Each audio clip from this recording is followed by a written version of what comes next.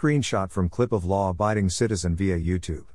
The 2009 movie Law Abiding Citizen centered on a man who not only loses his wife and tiny daughter to a rapist murderer, but also will never see justice within the system due to corruption. In one well-known he says, "Greater than I'm going to pull the whole thing down. I'm going to bring the whole diseased corrupt temple down on your head. It's going to be biblical." This week in synagogue we read the biblical source of that quote. Verse Genesis 25:26 tells us that Jacob emerged from Rebekah's womb holding on to Esau's heel, signifying his attempt to be born first. Greater than his brother emerged, holding on to the heel of Esau, so they named him Jacob. Photo credit, Juan Luis Torres/Pixabay, free for commercial use, no attribution required. The verse brings a couple of questions to mind. The Torah doesn't waste words or letters. So why is it mentioned that Jacob, an infant, lacking control of its actions, was born grasping Esau's heel? Even if this was significant, why did it rise to the level of Jacob actually being named for the action? Ekev is heel in Hebrew. Yaakov is the Hebrew version of Jacob and comes from the root word Ekev. Names in Judaism are a method of imparting to the child his or her mission in life. The commentator Rashi tells us that the language imparts additional meaning to the text. Citing Genesis Rabbah 63-8, Jacob was seeking justice.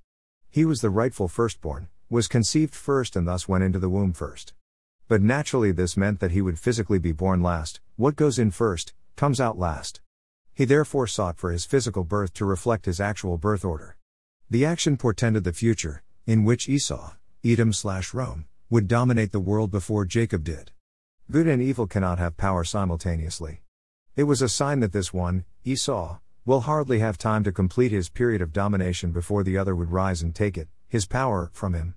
In grabbing Esau's heel, Jacob was indicating that although Esau would rule for a long time, when his time was up, Jacob would be right there to take the reins for God. The commentator Sforno explains that nothing will be left of Esau once his reign of terror ends. Greater than he, Yaakov/Jacob, will remain at the heel and the tail end. This is based on the future mode of the word Yaakov. Greater than our sages, quoted by Rashi, say that the subject in our verse is Jed who named Esau's brother Yaakov, the reason for the unusual formulation being that after the destruction of the kingdom of Edom and other nations, successor of Esau, only Yaakov and his descendants will remain. Our sages base all this on Jeremiah 46:28, "I will make an end of all nations, but I will not make an end of you." Greater than I like the translation at Bible Gateway, "Though not be afraid, Jacob my servant." Greater than for I am with you, declares the Lord. Greater than though I completely destroy all the nations. Greater than among which I scatter you. Greater than I will not completely destroy you. Greater than I will discipline you but only in due measure. Greater than I will not let you go entirely unpunished. Greater than obviously God is not saying that only an infinitesimal percentage of the world, the Jewish people, will remain in the future. What he is saying is that the nations, meaning those who reject God, the ones who have accepted evil as a way of life and repudiate God, will have no basis for existence when there is a universal consciousness of Him. We see this in the scripture repeatedly. For example, many peoples will come and say, "Come, let us go up to the mountain of the Lord, to the temple of the God of Jacob.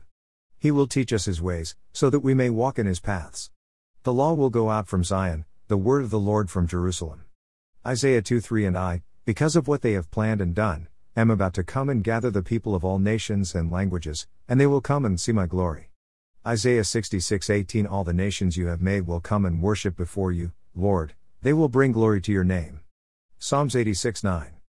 Greater than sometimes it might seem like Esau/Edom/Rome will rule forever. This week the scripture teaches us that nothing could be further from the truth. By Dr. Danielle Dossie Blumenthal.